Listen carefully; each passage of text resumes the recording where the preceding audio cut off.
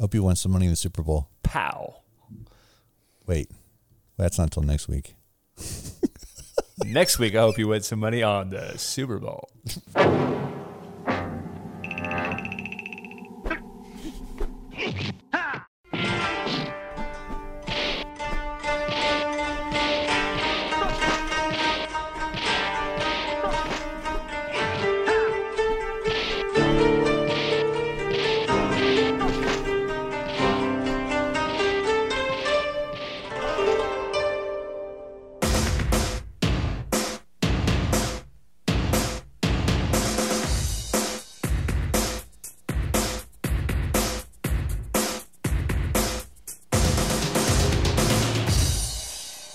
Welcome to Karate in the Garage. I'm Corey Cope. I'm Freddie Woff. And we got a Kickstart Monday for you.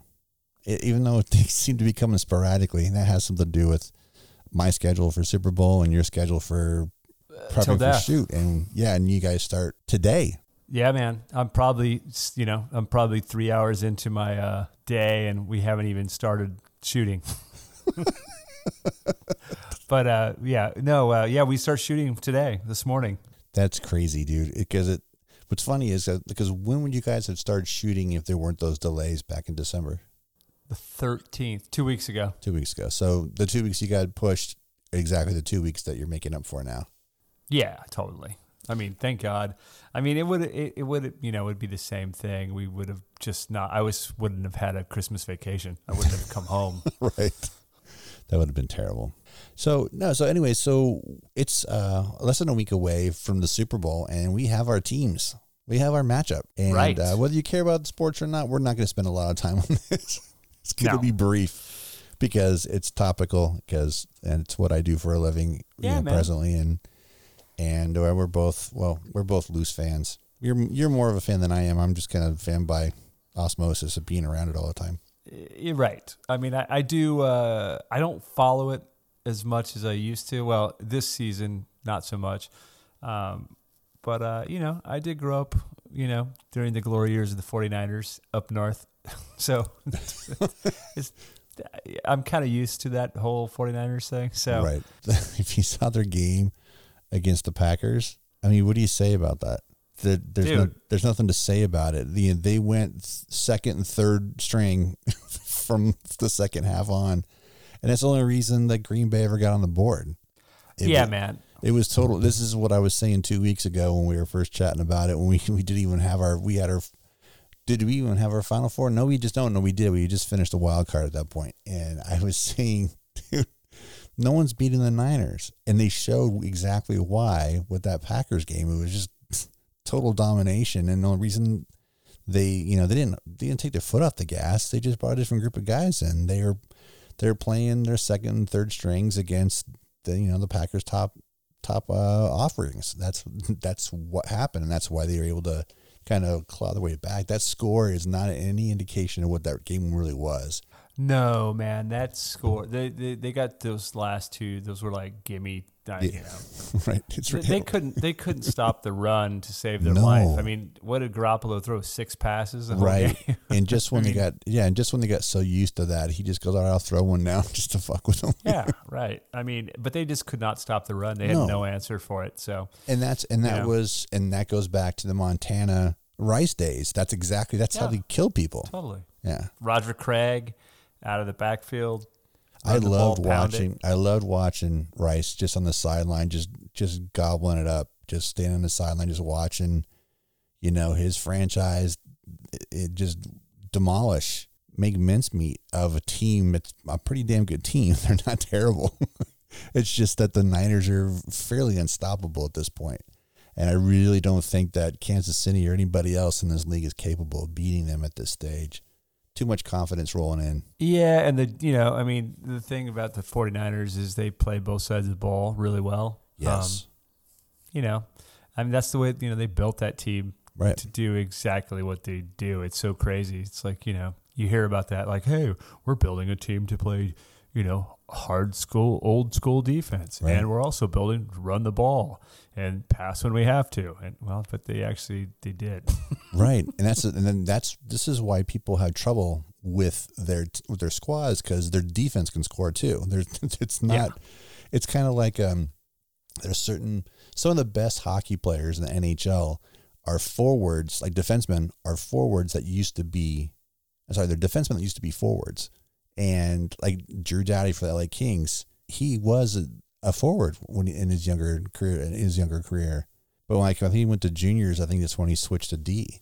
But that's the thing is that when you got guys that are playing defense that can get in there and surprise the shit out of you when they need to, that's exactly what the Niners have. They have that kind of D where you just like, you can't be sloppy with your passing.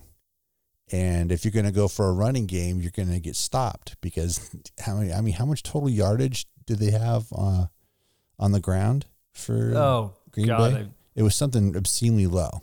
Well, then that's like what it is all season for even the games the Niners lost this year. It was minuscule. I mean, they weren't beat by the run. I mean, they got in a couple shootouts, but everybody has an off day. But that's the second. They own Green Bay this year. I mean, they blew them out. Right? Was it week 11 or whatever? I mean,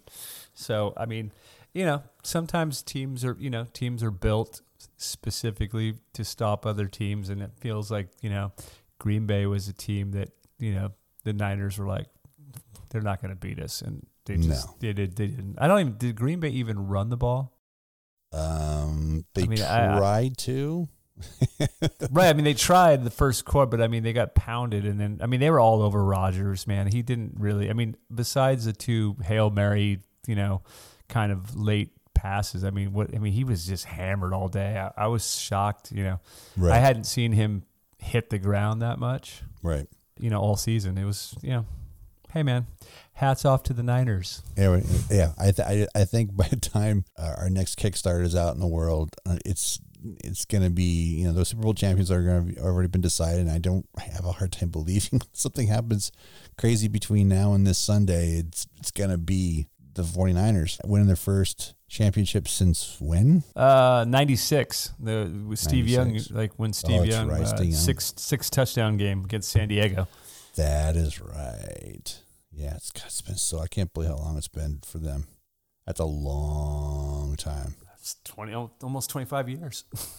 Honestly, I mean, I was thinking of it.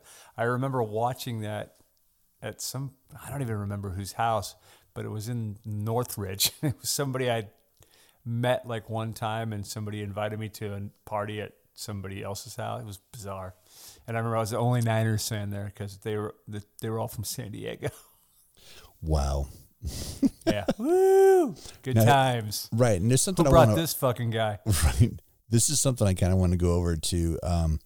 The Niners lost 3 total games during the regular season. And what's important to point out is even including the 4 preseason games, they only lost 4. At that point, I think they had won 8 in a row in the regular season. They won week 1 through 9. Week 4 was their bye week. There were some games that just weren't even close. I mean, like we were talking about blowouts. I mean, they blew out the Panthers 51-13 in week 8. I mean, that's just it's absurd. It's absurd. But here's what's crazy. So week 10, when they lost to Seattle, it was overtime, 24-27. So there's that. Then they lost to Baltimore in week 13 by 3. It was a fucking field goal, 17-20. Yeah. And then they lost to Falcons. That was the only game that they lost that was more than 3 points, and that was 22-29. And at that point, that made them 11-3. Yeah, I know, right? Well, I mean, it's funny. Like they had one of they It seemed like they had a sneaky sort of 13-3 year, if that's possible. Like, right. I mean, it's funny because even though they led the NFC West for almost the entire season, right? Everybody still kept talking about Seattle, and because we live in LA, I'm sure that's why everyone was talking about the Rams. But the Rams, sort of imploded like mid-season. What a difference a year makes, right? Right. Last year we were talking about how they robbed the Saints and almost beat the Patriots. Right. Or no, they didn't even come to. They didn't come close, right? They just took a big shit. It was the worst, most boring Super Bowl I've ever seen. It was terrible. it was, you know, we had a bunch of Rams fans in the house and at work. And so it was like, yeah, people were a little bummed by it, but you know, whatever. But this team, man, I just don't think they're beatable. And yeah, dude, it's like, oh, by the way, and they did, and we should point out, KC and San Francisco did meet up at one point this year, but it was just a preseason game. It was game 3 of the preseason, and he beat KC 27-17.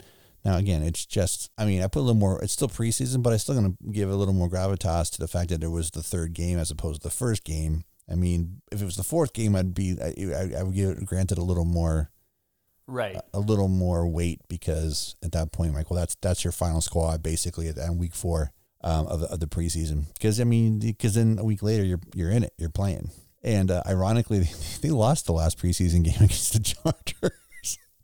Yeah. Totally. Which is, again, but they lost to them by 3. It's just.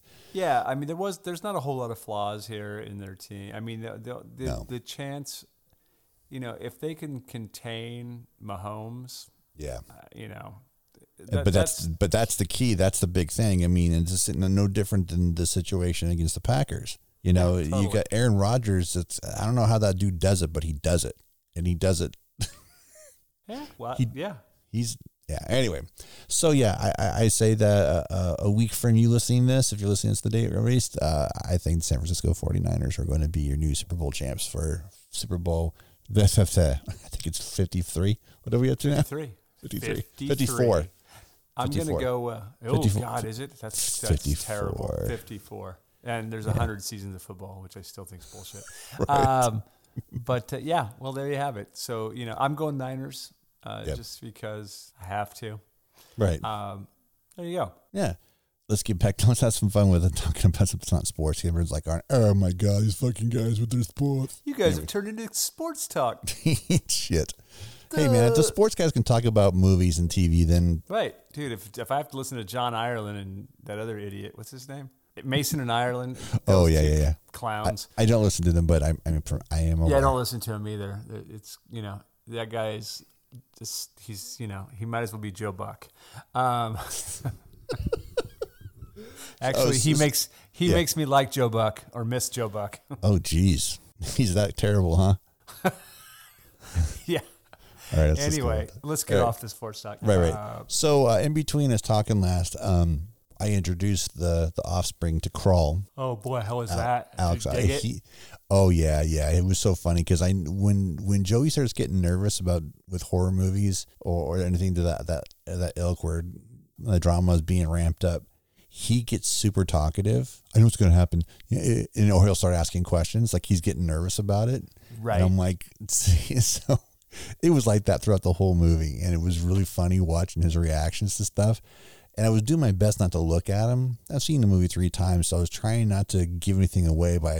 I didn't want him to see in his peripheral that I was looking at him for a reaction. I didn't want to give anything away because there are a lot of scares that are framed in untraditional ways, and that's why they get you. Right. And you know, he's 13. He hasn't had a whole lot of his cinematic vocabulary isn't as defined as somebody's been around watching movies for 50 years. But he loved it, man. He loved the shit out of it. I mean, then afterwards we watched the behind the scenes, which I've been touting for months since the Blu-ray came out. And he just was just in awe that they were able to do what they did. But he just loved it. And actually I liked it more. Again, that was my 4th time watching it. And I liked it more than I did any other time just because I got to share it with him. And he really dug it. And when you see a movie like that wasn't particularly expensive, well, relatively speaking anyway. And, you know, they went over to Serbia to shoot, and it's got all those things working against it because it's not a big movie. It wasn't expected to do well. It did well. But when you see the BTS and how they shot a lot of the basement stuff, that it was just in this warehouse with the houses. I mean, dude, I couldn't believe that one shot where you got the gas station on the left and she pulls up while it's still, you know, puddles everywhere and it's raining, and she's making this U-turn to go towards the house. That was in a warehouse, and I couldn't believe that was inside. I was so fooled, and I say this every time I watch it because it just blew my mind. But there's that stuff when they're shooting the stuff with the basement. basically there was no ceiling. They would just lift up stuff and drop the cameras in, or lift things up and talk to the actors or whatever they're doing. It's just like with Bad Times at El Royale, the BTS really just makes me enjoy the movie. I mean, if I was teetering saying it was okay to good, I fall in the good category, because then I can start recognizing how difficult something was, or some achievement that they pulled off. Come on, man. We're both so well versed in everything, and yet I got fooled, and then now I know better, seeing it 4 times. I still get fooled. Oh yeah, man! It's that movie. I can't wait to have a chance to actually sit down and watch that fucking thing again. I mean, I haven't. It's been on my radar since I got here. I just haven't had really a moment to sit and enjoy it. Like when I get home, Yeah. kind of too tired really to focus on it. Like even though it's like a nice kind of mindless kind of movie to enjoy, but I kind of want to see it like when I'm more engaged, because it's a movie. It's probably my second or third favorite movie of last year. Yeah, it's so good, and Alex Aja, he can bring it. And hot tension. Yes, hot tension. He's good. He's really good at what he does, and the thing that bums me out, especially now and sitting around thinking about it, and actually with Richard Stanley's new movie coming out, it just reminded me, like, man, we can't have these guys having these large gaps in between working. Now, granted, it hasn't been 20 years, since Alex Aja did anything between Crawl and what did he do previous? Oh, is it? Dude, I'm going to say the last movie I remember seeing of his. I'm sure there's 1 or 2 more, but the last one I remember is The Hills Have Eyes. Oh, he did Horns. Oh, right. With Harry Potter. Yeah, and that was 2013, and Hills was 2006. That's still 7 years. Yeah, in between each. It's almost a decade in between movies. Oh, I'm sorry, Piranha 3D. Oh, right. Okay, so 4 years and 3 years. Still, that's still pretty gappy for an indie guy. Yeah, but it's kind of an indie guy, but he's still on the, he's on the $25 million. Yeah, right. Sort of indie guy. Exactly. Yeah. He's then that's the thing is those mid-range movies are hard to get, Right. They put some faces in there that you'll recognize, but really the money's going into the movie. Oh yeah. It's not going into the face on the cover or the poster or the DVD or the Blu-ray. No. They're putting the money where it needs to go. Right, because I come to think of it, I'm almost positive there's nobody on the cover but the alligators. I don't even think the young lady that's in that's in. Oh, by the way, she's in something new. She's in the new skating TV show that's on Netflix. Oh, really? Yeah, Kaya, the one that plays Haley in the movie. Yeah, she was like in Moon. She was in the the Maze Runner movies, and I think she was. Gosh, was she?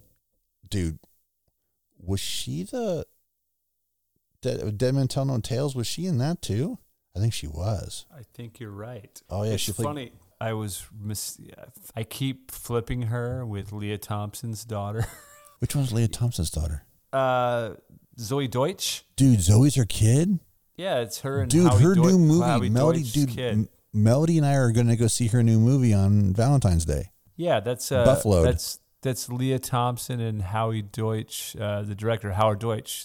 Some kind of wonderful. I can't believe that that's I their didn't daughter. Get that. Oh my gosh, dude! Have you seen the trailer for Buffaloed? Yeah, totally. She's freaking adorable in it. I mean, she's cute in other movies, but this is like when she's actually acting. Yeah, she doesn't seem to be playing just a cute girl like she did. What was the last? Did she do that one with James Franco? And yeah, she was Cranston? in the.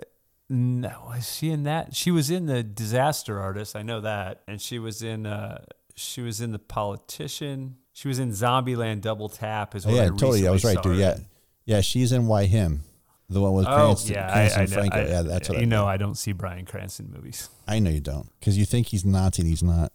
No, I just think he's Nazi. He's not a Nazi. I just think he's boring. Don't do this. Since we talked last, also obviously I watched Crawl, but in that time you had your birthday and you're in the club now. Yay. And then a couple of nights later you went and saw Juliana Hatfield I Dallas. did go see Juliana Hatfield at the Granada Theater here in Dallas, which is a beautiful theater. And, you know, also I was turned on. I love to go early. You know, I'm always about like seeing the opening act and I was not disappointed in Emily Davis and the Murder Police. They're fantastic, dude. You should check them out. I mean, they're really good. It was a fun set. The crowd loved them. It was the perfect band to warm up for Juliana. I think they played 8 songs, maybe. Yeah. 8 or 9 songs. You know, their songs are fairly short, but you know, and they've also opened for Bad Religion and, you know, other bands that we love. So they're out of El Paso, I think. But you should check them out, man. Emily Davis and the Murder Police. Super enjoyable. You know, met her after the show, told her I thought she was awesome. She was super friendly, totally down to earth chick.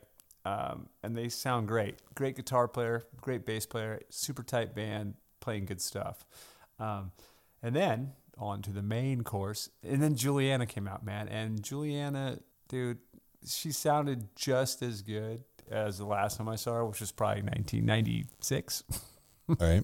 I mean, I saw her a whole bunch in the early 90s. And then, like, you know, I think maybe on the Only Everything record, you know, what was it, 95, 96? So somewhere around there. And I hadn't really seen her since that I can remember. But man, what a great show! And she went on exactly at 9:00, and her encore ended at 10:30, and that was it, man. And I was, you know, back home before 11:00. But I mean, she did Physical, which the 2 people that went from the office that went to the show with me, my buddy Dave, the AD, and then Courtney, the production coordinator. They were like, I turned Courtney on to both cover records, and then she's like, I got to go to the show. And then Dave didn't really know anything about Juliana Hatfield, and when she launched, she also played your favorite Olivia Newton-John track, which Dave was like, dude, is this Olivia Newton-John? He had no idea that she had covered a cover record, but she sounded great live. And, you know, and she's what people don't realize is she's a really good guitar player, man. I mean, so yeah, man, the show was fun. Stayed out, had to get up and tech scout the next day. Our tech scout was Wednesday, Thursday. We went to the show on Tuesday night. You know, the weather is so fickle here. I went to the show, no jacket. You know, it was it had been like 70 during the day, and it was nice. It was about 55 outside. Right. Come out of the show, it's fucking pouring rain, and it's dropped like to 39, and I was like, God damn it. You know, but yeah, man, the show was great. She sounded awesome. I couldn't have been any happier. You know, I mean, she's coming to LA. I think she's playing. She's on Friday, on Monday. Yeah, on Monday. And is it at the El Rey? It's at the El Rey, yeah. Yeah. So, I mean, you know, if you're out in LA, see if you can catch that show. I mean, it's tonight, right? Yeah, the 27th. The 27th.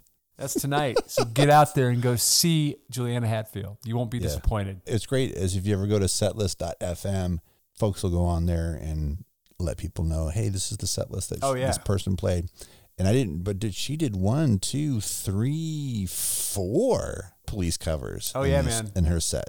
Dude, yeah. She, I thought I was going to get Canary in a Coal Mine as the encore, and I didn't, and that's okay. But she did play 3 songs, perhaps, from her new album of original material, Weird, which was really good. I mean, I liked the album a lot, but hearing it live was really fantastic. They're great songs. She's a good songwriter, man.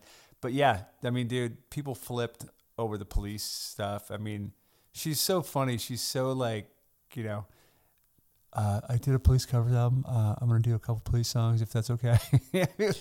You know, she's just so like charming and fun. And yeah, man, the show, it was 90 minutes of pure bliss. And, you know, I hope to catch her again, and it won't take me 20 years. That'd be nice, right? Right. I mean, because, I don't think, you know, she probably won't be touring when she's 74. And I probably won't be going to shows when I'm 70. So, or maybe I will. Who knows? Who knows? I bought a T-shirt, of course, and it has all the tour dates on it. And I'm just looking at it. It's sitting over there in the pile of dirty clothes that I have to wash. I was like, I could go check my shirt, man. But But they had vinyl of both cover albums for sale at the show. Yeah. Sabrina. I know you don't watch it because it's. Oh no, I love the first season, and then I just I got just disconnected from the second season. I don't know why. Right. I love the first season, and I watched the first couple episodes of season 2, and then I just kind of shelved it and haven't gone back to it. I'll probably end up, it's something that when I get home, I'll probably just binge watch what I didn't see in season 2 and see season 3. I really, like I said, I love the first season. You don't want to skip 2 because, dude, it literally picks up right after. And I only watched the first episode of the new season because I had to be up early today. But, dude, it's good stuff. And it's, again, it just picks up where it left off, which is a plus because usually you're not lucky enough to kind of get that, trying to figure out where something picks up or if it's like directly, it's just a few months after the second season. And if you know how the second season ends, it's pretty gnarly. It's got a great cliffhanger. And honestly, dude, if they didn't come back for a third part, we were like, what the fuck are you guys, man? Yeah, right. And the reason why I'm pointing that out is because I was doing some work on the laptop earlier in the week, and there's a Hulu show called Freakish, and there's 2 seasons of that on there, and it's just, soapy teenage zombie thing, and right, it's not terrible. It was just something. It was literally like background noise while I was on the laptop. And occasionally I'd look up and watch it. And it was only 24 minutes. It's like network 30-minute show. Network half hour, excuse me. And I get to the end, and I didn't know that there wasn't a third season and there wasn't going to be one. And they ended the second season. Kill everybody? They ended like there was supposed to be an episode. Like it wasn't the finale. Like there was one more episode. Oh, wow. And so I think they might have been bought into their false promises of a third season. Can't believe it's a very expensive show because nobody is recognizable in it. I don't know what the SAG agreement is, for syndicated because it's not really syndicated. It's a Hulu exclusive or a Netflix exclusive. So, and the usual thing, the traditional model, right when you guys start floating around 100 episodes is when syndication starts being bandied about. So sometime in a portion, if you're going to season 4 of a network television show, then you're talking about syndication at that point. And that's maybe it's a casualty of the merger of Fox and all things owned by Disney. Maybe they're just like snip. It's possible. Yeah. So anyway, yeah, the first episode of Sabrina of season 3 is really fun, but I was really taxed today with my split schedule with my days off. Because today, if I didn't have so much shit to do around the house and running around, I would have made my way to see Guy Ritchie's return to crime. Yeah, man. Totally. And see The Gentleman. And I know we both been like itching to see it. I don't know if we had talked about it before, but no. I think we hadn't talked about it before because I'm gonna try to see that tomorrow. I was gonna try to see Color Out of Space tonight, right? But long day, camera test. I'm just kind of tired. And, both these movies have been like, I'm like, crap, they're the same day. Shit. All right. Well, which one's gonna disappear faster? And Color Out of Space is gonna be out 4 weeks on Blu-ray, and I already pre-ordered it, but I need to see it in the theater like I saw Mandy. Oh yeah, for sure. But this one, I don't miss Guy Ritchie crime movies. I mean, the last time he had one was Rock and Rolla. He hasn't done one like that since, because he's been doing all these big studio flicks. Yep. The Sherlock Holmes franchise.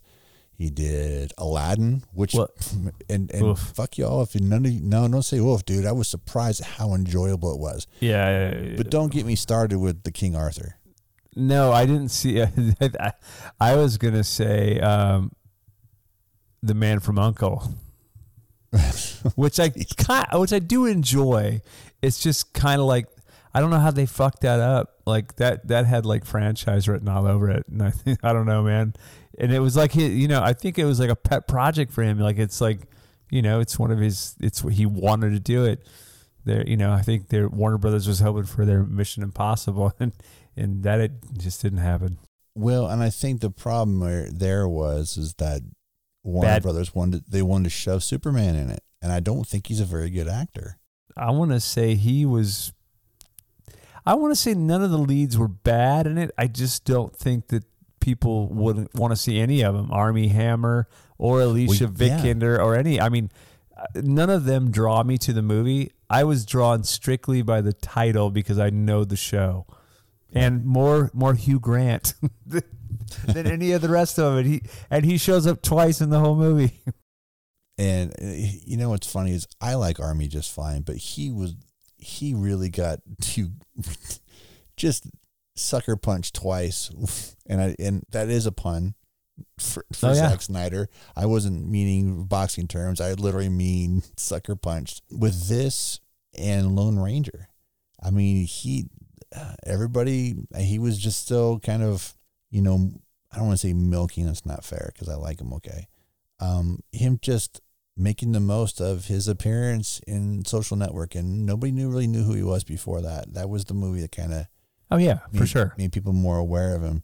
And you think about it, man, he had the hardest job ever out of anybody in front of the camera with that movie, having to play him, you know, opposite himself. That's kind of crazy. Well, there was another guy. They just put right. What I just meant, yeah. Right. But I mean, he's still having to play two parts, right? And he still has to understand that he's playing talking to himself. Yeah. He's, you know, when he got that script and he killed it and they're all done, when he sees the final product, he's like, yeah, fuck you, Ed Norton. Right. I don't need somebody else acting opposite me to say that I'm of two people. It's funny, man, because I was trying really hard today to not look at any like reviews of The Gentleman or Color of Space, because I my new thing is to if I want to see a movie, I want to just go see it, man. I don't want to read about it. I don't want to see the trailer. Right. They're both playing. Well, one is playing within walking distance from where my apartment is. The other, I got to get in a car and drive. But Color is also playing at the Texas Theater on a double bill with Hardware on Sunday. That's crazy. I know, man. But the drag is it's Sunday evening, and we start shooting on Monday. Dude. I know, man. I know. Okay, you know what, dude? There was a Sunday screening here, and was it this week or is it this weekend? I was like, what are you fucking doing? Who's this for? I don't remember what it was. Was it for the Irishman? Right, because I'm fucking caring. Because you're gonna go sit in the theater and take a nap, and dude, you know what else we can throw out there too? Let's just finish talking about Color of Space. I'm not really big on Rotten Tomatoes. I think it's just a big pile of horse shit. But as of right now, Gentleman is sitting at a nice, tasty 70%. Oh, good. But Color Out of Space, 87. Really? Yeah, it's higher on the critic side than it is on the fan side. Well, that is weird. I mean, I want to say I'm sorry. It's dead even. It's 84 and 84. So they're like perfectly dude. That never happens. See that very often. No. That's crazy. Yeah, I'm gonna try to see both of them this week. I think I got some things to do tomorrow, but at some point I may just disappear into the theater and go see The Gentleman. And, kind of let my mind wander. But in Gentlemen, let's throw that out there really quick. Tomato meter, 70%. And the audience score is 93. So audiences are digging it. And it's a nice hour and 43 minutes, dude. Yeah. I mean, his crime films, man, like, if he just made crime films, I would totally be down. I mean, I even like Revolver, which, like, nobody likes. No. And you know why it sucks? Because he was still married to that woman. I'm going to say she almost ruined his career. I just think he made a bad movie. Well, no, I'm not. Yeah, but dude, because I don't like those Sherlock Holmes movies, man. No, I like them just fine. But I know that's not your, that's not your thing. But you know what? Yeah. I was thinking more about when we talked about Nice Guys and what a great billing, double billing. We've talked about doing, Kiss Kiss and that together. But I think you made a great point at that time was that Once Upon a Time in Hollywood and Nice Guys would be great together. And I think Rock and Rolla and Kiss Kiss would be a better pairing together. Oh yeah, man. Rock and Rolla is a movie that got no love. I felt like Warner Brothers, and they just felt like Warner Brothers just dumped it when it came out. Like, they would not have treated that movie right now the same way. No. No, they just wouldn't. Well, forget the fact that Guy Ritchie's made him a shit ton of money recently. With the Sherlock Holmes movies, it's not about that.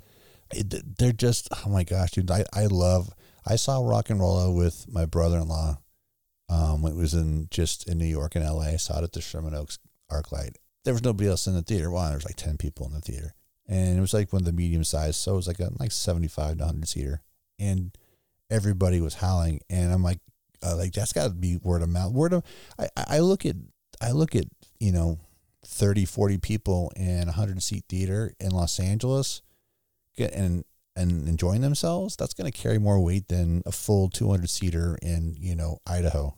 Yeah, word of mouth is going to be better for you, but it didn't. You and I both know it didn't do well. Yeah, it's so weird, man. I mean, it's because I remember seeing it and loving it, and then when it came out on DVD, and then but yeah, so those are both on my list for the weekend. Last weekend at the Texas Theater, we did a special screening for the Till Death creative combination of art department, director, DP, AD. Our AD came, a couple of the producers. We the good folks at the Texas Theater opened it up for us and let us do a double feature of Bring Me the Head of Alfredo Garcia and Rolling Thunder. Dude.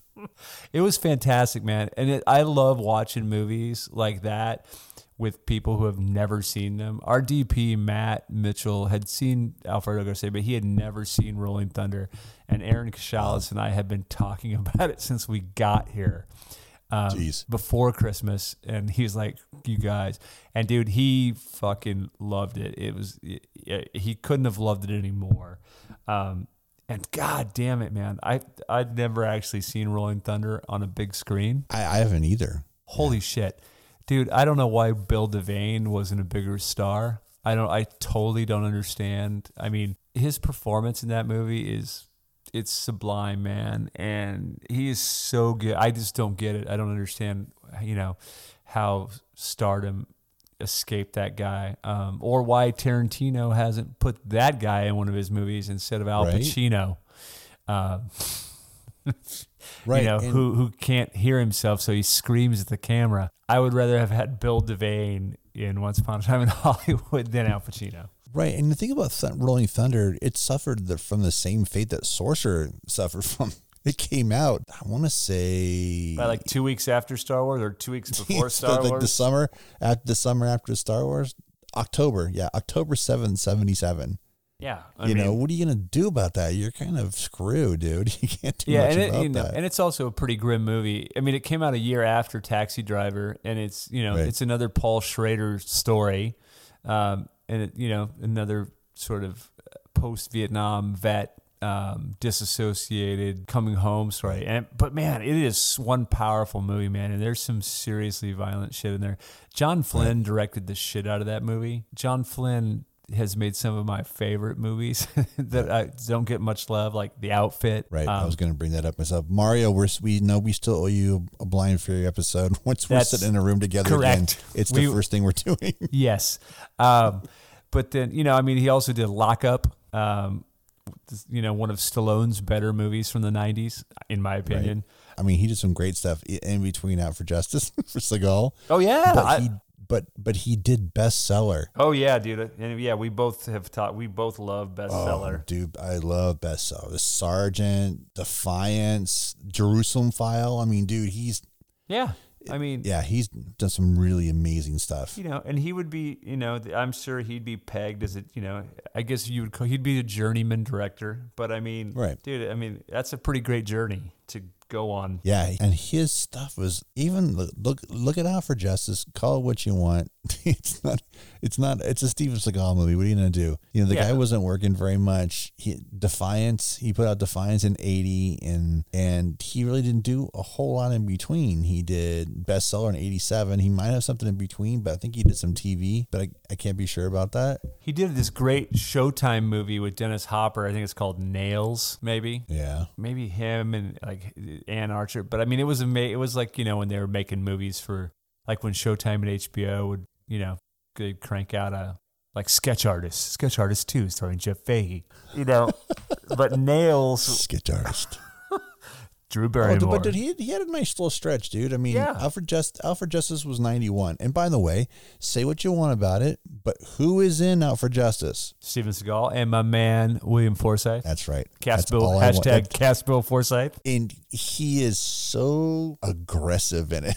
Oh yeah, man, he's out of his. What the hell was his character name in it? I want to say it's like Sonny or some shit like that. Isn't it? Some Forsythe's character. Jimmy? No, it's Richie. Richie Medano. Richie, because all I'm trying to run through my head, Richie. I'm running to listen to Seagal's terrible Brooklyn accent being seen. Totally. But dude, Bill Forsythe is so great in that movie. Yeah, man. He's so over the top. It's so fun. But John Flynn did some fun stuff. I can't tell you the last time I saw Rolling Thunder. I want to say I saw it in a pan and scan release on Laserdisc. I think that's the last time I saw the movie. Pick up the Shout Factory. I just picked up the Shout Factory Blu-ray. Yeah, it's got an interview with Devane on it. It's got an interview with the two writers, Haywood Gould and Paul Schrader. It looks amazing. Its picture and sound quality is fantastic. Yeah, I picked it up with I got a bunch of Amazon gift cards for Christmas, and it was the first thing I ordered from Amazon, and I had it shipped directly here so that we could watch it. And then, yeah, man, it was great seeing those two. And we had the whole, we opened it up to anybody else on the crew, but no one else showed up. So there were like 8 of us. But hey, man, it was a great way to spend, 3.5, 4 hours. We had a little intermission in between, and then, a good day of 70s violence. Yeah, that's good stuff. Yeah, man, dude, Alfredo Garcia is such a fucking bizarre. I love it, man. It's just out of control. I mean, and Oates, who's another one of my favorite actors, the guy never gave amazing. A bad performance, even in bad movies. Nope, that guy always delivered. It didn't matter what it was. Yeah, and that's a work ethic you got from that generation of performers. It didn't matter what they did. And they kind of touched on that a little bit in Once Upon a Time in Hollywood. It didn't matter if this fictional character anyway is guesting on a TV show. He still gave it as much as he was when he was starring in the show. It doesn't matter. It's just something you don't see anymore. And a lot of people just phone things in. As soon as I'll show up on set. They're not into it. They're just, hey, you're paying my rate, so I'm here. Now, I know you need to survive, but there's some people that don't need that survival money, and they're doing the work anyway. Yeah. Because they're being paid to, as opposed to, man, if you don't give a fuck, let somebody else work for a quarter of what you're asking for, and they're going to deliver. I know it's a cheap movie. I know you're only there for a day, but fucking come on, man. Yeah. Bruce Willis. Yeah, totally. I mean, you know me, dude. I'm just going to say it. I hashtag Cast Bill Forsythe and everything. And somebody asked me, hey, man, is Bill Forsythe blackballed? Does he not get work? And I'm like, I don't know, man. Every movie's better with him in it. Yeah, man. He's like Dabney Coleman to me. And hey, look, Dabney Coleman is in Rolling Thunder, by the way.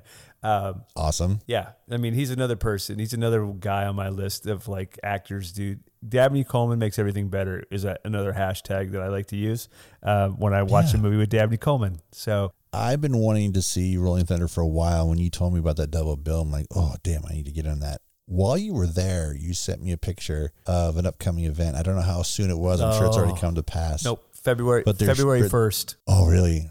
Damn. They're showing Larry Cohen's The Stuff in 35 mil. Yep. I'm like, oh my gosh. Dude, I haven't seen that movie in the movie theaters since you only had a choice of 35 mil. I saw that in first run. Yeah. Right. I've seen it maybe 20 times over the years, but it's been Laserdisc or a bootleg VHS before it was available on VHS in the United States. Just a whole slew of other ways, but not in a movie theater, most certainly in a non-digital Oh yeah, format. man. I'm totally going. I mean, that's so great. Yeah, there's no way I'm missing it. Thankfully it's a Saturday. I'm going to peel out. It's a week from Saturday. It's a week from tomorrow. Oh, see, that's gold. Yeah, man, they got some good stuff coming up there. I mean, I also saw, for the first time, I saw Punch Drunk Love, which I had never seen before, 3 weeks ago. And I got to say, man, it might be, it's in my top 3 P.T. Anderson movies now. I think I just never seen it. I don't know why I always avoided it. I just never saw it until now and thought it was great. We hadn't really talked about it, and they've actually, New Beverly tweaked their January schedule a little bit. And now, well, once the Super Bowl's over, I'm going on to a regular work schedule of being off Friday and Saturday. So all those Friday matinees that they run a new Bev, Right. I might have a chance to go to these. And I was off today, and I didn't know until we were out and about that today they showed Fright Night at 2 p.m. Oh, shit. Right. God damn it. How we were just waxing about, oh, man, I would see Fright Night again. And, dude, you know it's there, so it's 35. Oh, yeah. It's got to be his print. I'm pulling it up right now to check it. He's not showing it unless it's 35. Right. And I was super bummed. I'm like, fuck. He's got Once Upon a Time in Hollywood perpetual rotation still. It's playing every damn night. Right. It's not going anywhere. But dude, peep this. Tomorrow night, midnight screening of Goodfellas sold out. Yeah, well, it doesn't shock me, man. They're actually going to screen it here as well. And I was Really? thinking, fuck, man, I haven't seen Goodfellas. I don't know that I ever owned it on DVD. Well, I know I don't own it on Blu-ray. I don't think I own it on DVD. I'm going to honestly say I probably haven't seen it since, it was making its rounds on cable like in the late 90s, and I saw it 100,000 times. But I think I may go see it in a theater because it's a movie that made me, the whole third act where Liotta is fucked up and he's driving and he's coked out of his mind and he's looking up at the helicopter. I remember at the time there was like me and 3 other people in the theater, and 2 of them got up and left. And I was Wow. like, well, no, it's just because I think they were fucked up and it made them uncomfortable. They came back in, but they I think I was like, oh, so you guys are fucking coke heads. Cocaine. I'm freaking out, man. Freaking out, dude. This is too much. I got to go. They're going outside to look for helicopters. Oh, man, are they here? Yeah, I got to check the place. Yeah, so, I mean, but in L.A., it doesn't shock me. I don't think it would sell out here. Although I got to say, these screenings I've been going to, I mean, they do love their movies here. Right. I'd say I went to see Silent Night, Deadly Night, and there were probably 50 people in there. I mean, that's a pretty good turnout for Silent Night, Deadly Night. Yeah. Because it's so close to February, they put up the February schedule. But I'm looking it over, and I didn't know this, but this Monday, I'm not working. I'm thinking about it. They're showing Clute at 2 o'clock. Oh, wow. Let's see. They're showing How's This? Oh, my gosh, dude. I'm so fucking disappointed you're not going to be here. I might even call it to work on one of these nights. Fuck me. What is it? All right, dude. What is it? Wednesday and Thursday next week, the 29th and 30th, Orca, Nightwing, and Prophecy. Oh, good. Triple feature. Good God, dude. Really? How did this miss me?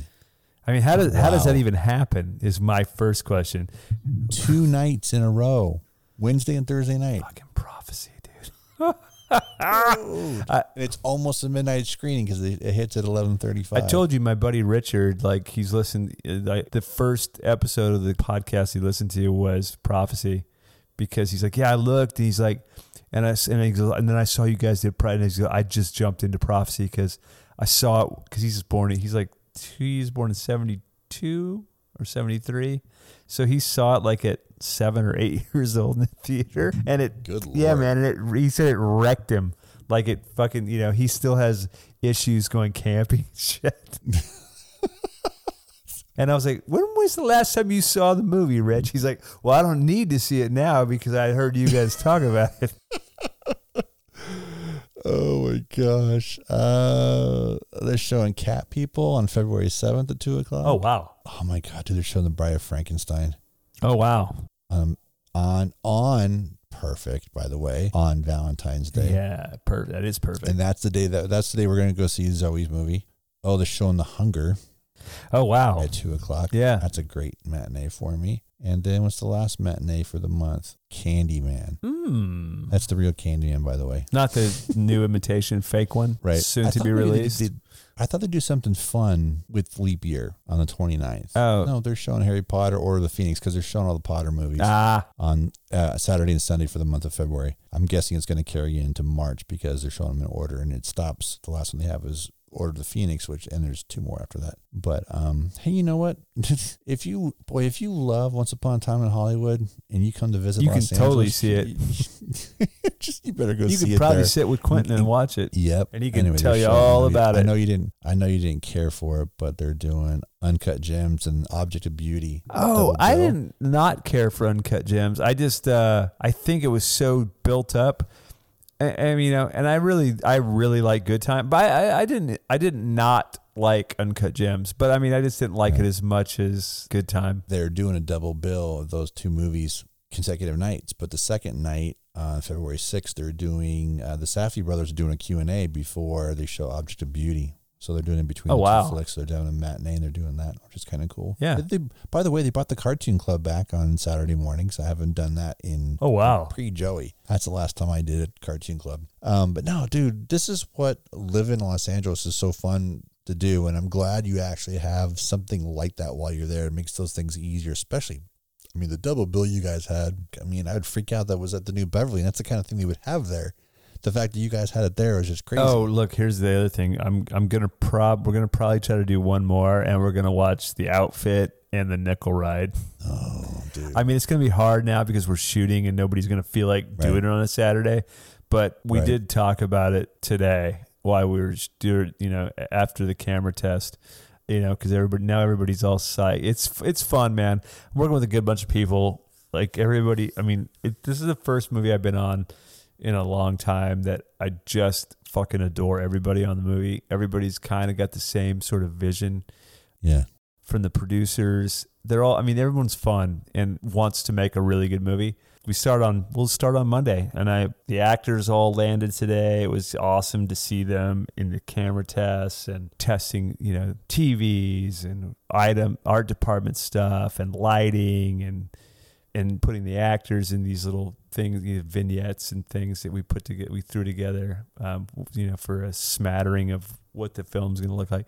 You know, it's funny, man. A lot of films you don't get to do camera tests anymore. Like, you know, no one, you know. But this was great, man. And I'm very excited, you know, to get this underway. And like I always say, the best thing about day one is you're one day closer to the end. Yeah, exactly. The fact that you guys started principal on Monday is awesome because I feel like it's been a long time, dude. And I think it's a lot of starting and stopping, or never being to like the 2 previous things that you almost did, right? And so it feels like all connected because it was all so tightly wound together as far as time. Oh yeah. So when you finally got around to this, it feels like that we've been talking about since October. Well, Well, it's funny because the first conversation I had with Dallas about doing this movie was on the 8th of November or 6th, either the 6th or the 8th of November. And then I came here mid-November, scouted for a week, went home for 2 weeks, and then came back. And yeah, man, it's been, it's been, you know, it's been almost 10 weeks. Even if I haven't been working the whole time, I've been attached to this thing for almost 3 months. And, you know, by the time I get done, it's 5 more weeks. So it's going to be like 15. It's like almost like 4 months. So it's crazy. We talked about this and you sent me photos, but you bought yourself a new truck and a camper while you were there. Yes, I did. And I was thinking about, and I was joking like, oh man, we need to do like a vlog. I need to come out there and drive that shit back with you. And we'll do a vlog about it. Road trip. It won't be karate in the garage anymore. It'll be karate on the highway. And Melody said to me a couple of days ago, she goes, are you guys really going to do that? Because it'd be fucking funny. Well, she didn't say fucking, but you know. Right. No, for sure. And I'm like going, dude, that'd be so rad. We should totally do that. Right. So now my question is this: how are you getting that truck and camper back? I am not the camper. I am not going to bring back the camper. It's just for the movie. Yeah. I mean, I bought it. I mean, you know, my buddy Rich, the guy who loves Prophecy, picture car guy, who did 80% of the cars for the Mindhunters series, owns them. Okay. The trailer is going to him. The truck, on the other hand, I don't know, man. It depends on the weather. I might just drive it back. That's what I'm saying, man. That'd be some funny shit. We'll see. I think probably it'll have to stay here till picture lock. So, course. but that doesn't mean we can't drive it back after that and record live from the road. That's because that shit would be funny. Oh yeah. I'm figuring, we could just do live stops in cities, dude, set up and and just Totally. pull random people out of cafes along the way back to Los Angeles. just do stupid shit.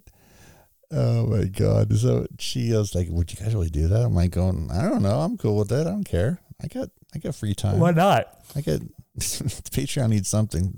Hello, live from Santa Fe. We could hit Amarillo. Oh man. Because you're smack dab in the middle of the state, so there's a lot of Texas to get through just to get out of Texas. You can either go up and then west, or you can go due west, which takes you kind of southwest. I'd go through Austin for sure. Right. Although I gotta say, I really do like going up toward Amarillo and then across, because you travel the Painted Desert, which is pretty groovy. See, right. Because if you're gonna do it, make it. Yeah, man. Make it appealing. Yeah. Don't just doing it. If you want to perform a function, then to pay somebody to throw it on a flatbed and drive it back. Yeah, exactly. Who cares? So I don't know. Maybe you'll get a vlog. Oh my God, I sound like a fucking douche. You'll get a vlog. We're gonna vlog. Hello, vlog. We're gonna vlog our travels. We're gonna vlog, and we're going glamping. Glamping. Yeah, glamour camping. Do you know what glamping is? Oh. Dude, that reminds me. If you haven't watched it yet, you gotta watch The World According to Jeff Goldblum, and he did an RV one. I will definitely check it out, because there is an old school. Because he ends up going to this RV museum that's here in Los Angeles, and they have one that's not unlike the one that you Argosy picked up. Yeah, it's very similar to it. And Melody's first reaction to it when I showed her the pictures was, I love the green countertops. Yeah, man, totally. I mean, the truck that we're talking about here, that is being used in the movie. Yeah, it's a picture car. Mm-hmm. Right. So look at that. So we should note the director of Till Death is Aaron Casales, and he did Big Bad Wolves, which is, for a lot of people, they've heard of it. And if you have Shudder, fucking watch it, man. I know it's going to be 7 years old this year. I can't believe it's that old, but yeah, you need to see it. If you haven't seen it, see it. It's a fucking powder keg, man. And I can only imagine what he's bringing to the table with this, because his work, and Rabies is no different, even though Rabies is, quite a different movie. But Big Bad Wolves is got such a tone. And when you told me about the plot for this, and all you did was just tell me the plot, it's the same plot that's on IMDb. So it's not like, because you know me, I want to see the movie. I don't want to get everything ruined. I don't want to, I don't want to read a script for it. I just the premise, and I'm like, dude, I'm down. Because I can look at the body of work and then give me the idea. I'm like, all right, I know where I can't wait to see where this goes. Yeah. And because if you've seen Big Bad Wolves and you know the plot of Till Death, you're gonna be like, oh fuck yeah. Oh yeah. I can't wait to get started. I mean, it's hard to contain my excitement for, the first week we're shooting two of my favorite sets in the entire movie. Week one, set pieces, and yeah, man, it's gonna be good. I mean, dude, it's the first time I've been on a movie in a long time that I just want to get it shot and assembled so I can see the movie. Right. I mean, really, I'm a giant fan, and Aaron is a lovely fucking person. I love him. Him and his wife. We hung out last Sunday. On my birthday, they watched football. We watched the Packers-Niners game.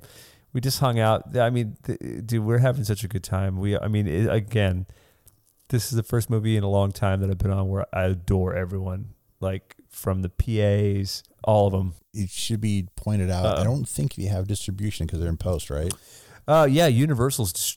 They're in post for Gunpowder Milkshake. They are in post for Gunpowder Milkshake. Yep, and Universal's distributing Till Death. Oh, so they do. So they have distribution now. Okay, yeah. Oh, yeah. Good. It's because that one, dude, that one's another one. And if you know the plot of this one and you know the premise of the one you're about to get into, and then you've seen Big Bad Wolves, you're really excited to see Gunpowder and to see Till Death, because fuck, dude. When I found out the cast for Gunpowder and what it was about, I was just as excited for that as I am for Till Death. I'm like going, dude, nobody makes movies like this. Yeah, I know. They just don't.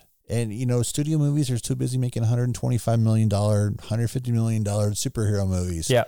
God forbid you put some money, and not a lot, it doesn't take a lot, but put some money in the hands of people that can really manipulate it and manipulate it well. And that's what I think Aaron can get done with Gunpowder Milkshake. Now, granted, he's not directing it, but I'm pretty sure I think he wrote it, right? He wrote it, yeah. Nevada, his partner, his writing partner, they read it as a team.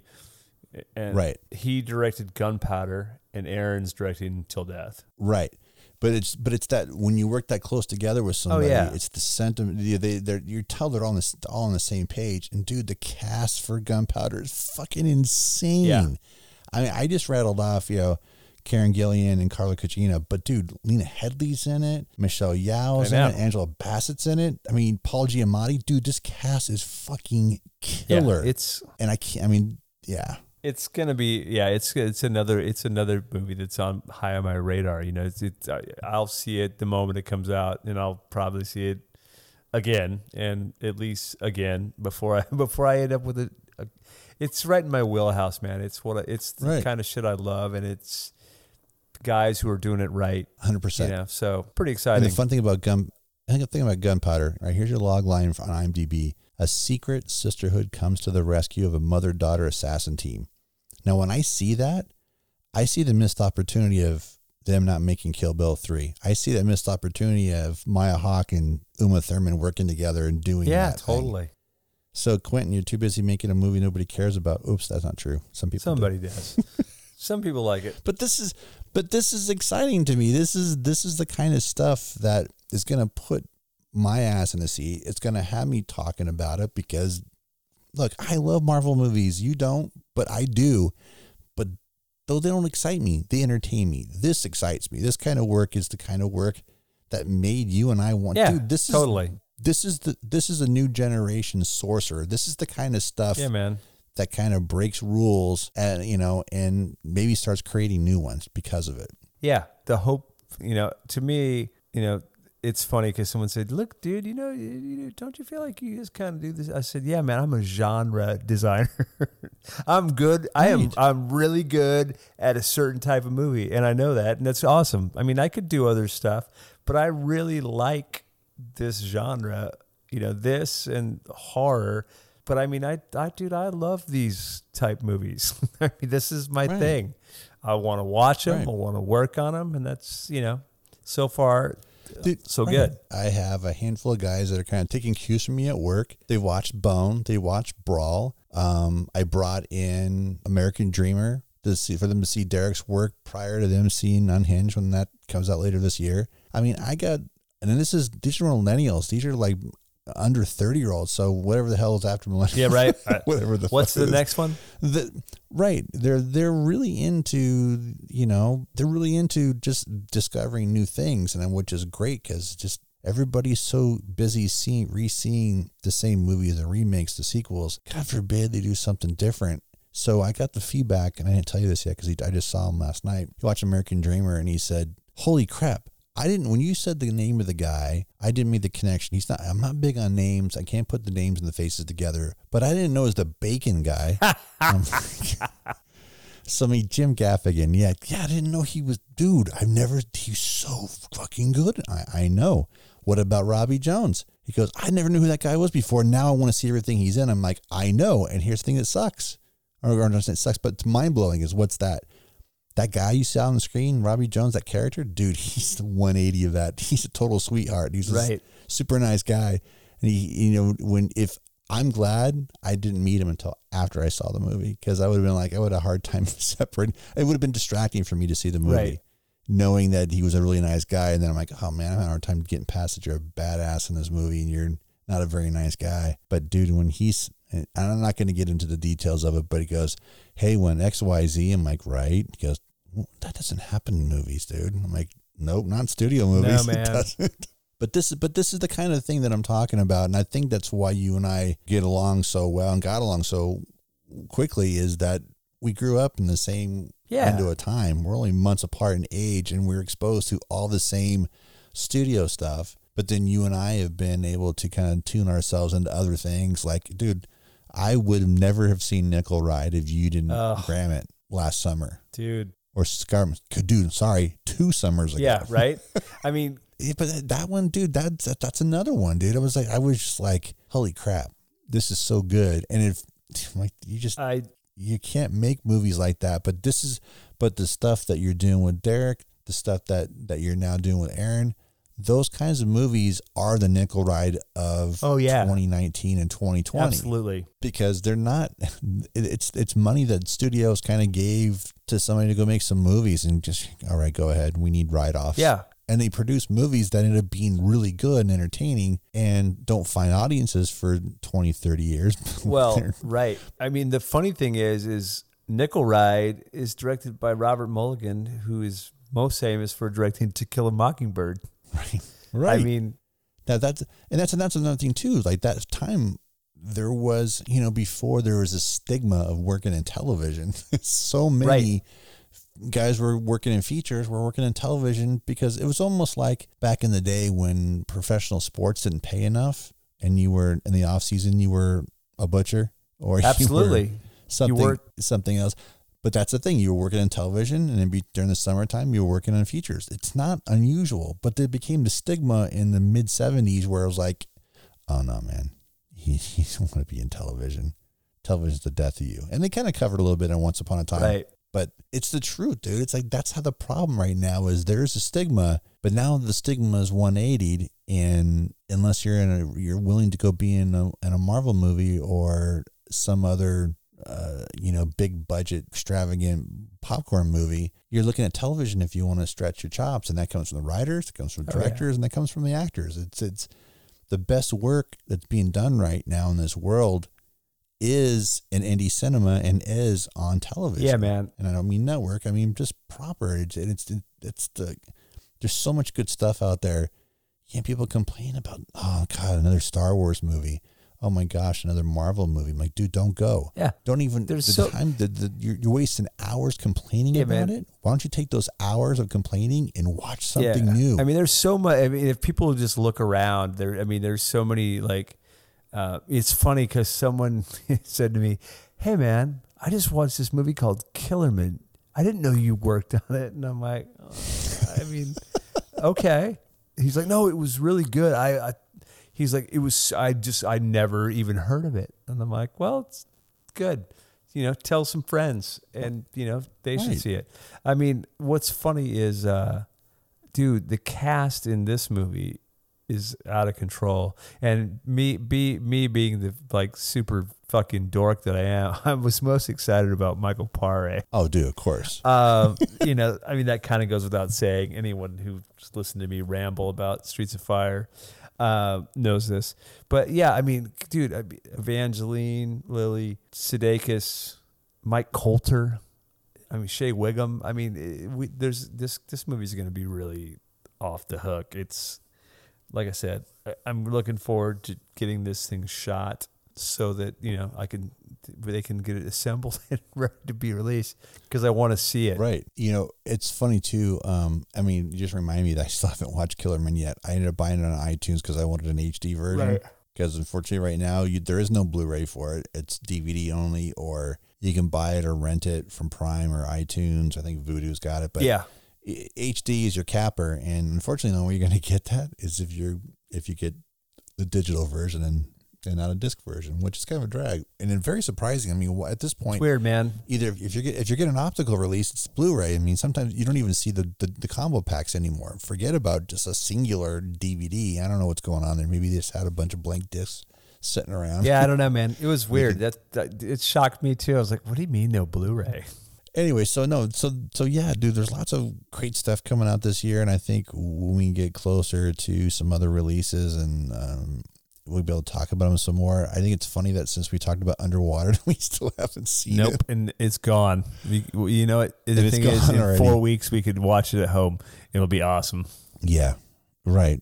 And you know what? It's funny. It's one of those movies. It's a mixed bag. I've heard it's a love it or hate it movie. Yeah. And there is no medium on that. But for you and I to be fans of Leviathan, Yeah. and I can't believe I didn't see it. What's well, the Deep other one Rising, on Deep Star 6. Deep Rising. Yeah, Deep Rising to me is like, oh my God, I love Deep Rising, dude. Deep Rising is so good. You and I were talking about it during the summertime, and I forgot it. I had just sitting up on the shelf, still sealed from when I got it. How many months before that? And I cracked it open to watch. I'm like, oh my gosh, this movie's so good. And is that the last time Bottin did anything? I think so. I think that was kind of it. Dude, is that the greatest last line ever? Now what? Yes. it's exactly. It's so perfect, dude. Yeah. Deep Rising, damn it. Yeah, man. All right, well, so this is kind of wrap it up. This time next week, you're going to know who the Super Bowl champs are. And you'll have seen Juliana Hatfield tonight? Yeah, I'm hoping I can carve out some time. I don't know. The good thing is El Rey is a GA venue, so I don't. If I decide to go at the last minute. Oh yeah, totally. It'll be good to go. Yeah, there'll be tickets. It was general admission here as well. So yeah, man, you should get out if you can, dude. Yeah, you'll dig it. Seeing that set list, I'm super eager because again, covering 4 Police songs, and 2 of the 4 are more obscure. Hell, one of the, Can't Stand Losing You. Not a lot of people don't know that. A lot of people don't know anything other than the hits from the first 2 albums. So I'm glad she didn't cover the real obvious ones. Yeah. I'm excited. And once I saw that playlist and the layout of it, and I'm like, oh, good. So I can get used to, because me, like we talked about before, I'm not that familiar with her stuff. Up until we started talking about it, I only have 1 song of her in my entire collection, and that's on the Craft soundtrack. Yeah, right. Well, I mean, what's funny about it is you get it's a perfect retrospective of her career, that set, and it's weird, dude. Yeah. It kind of flipped me out that it spans 30 years, 1990 to 2000.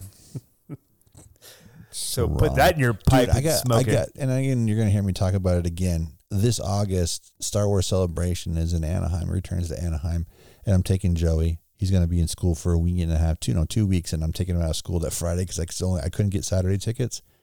And today I got an email, reminding people, hey, these exclusive shirts are available for Celebration. Let this sink in for you. The 40th anniversary of Empire Strikes Back. God. That I know, totally dude. Hurts. I was just like, oh my God. Ugh.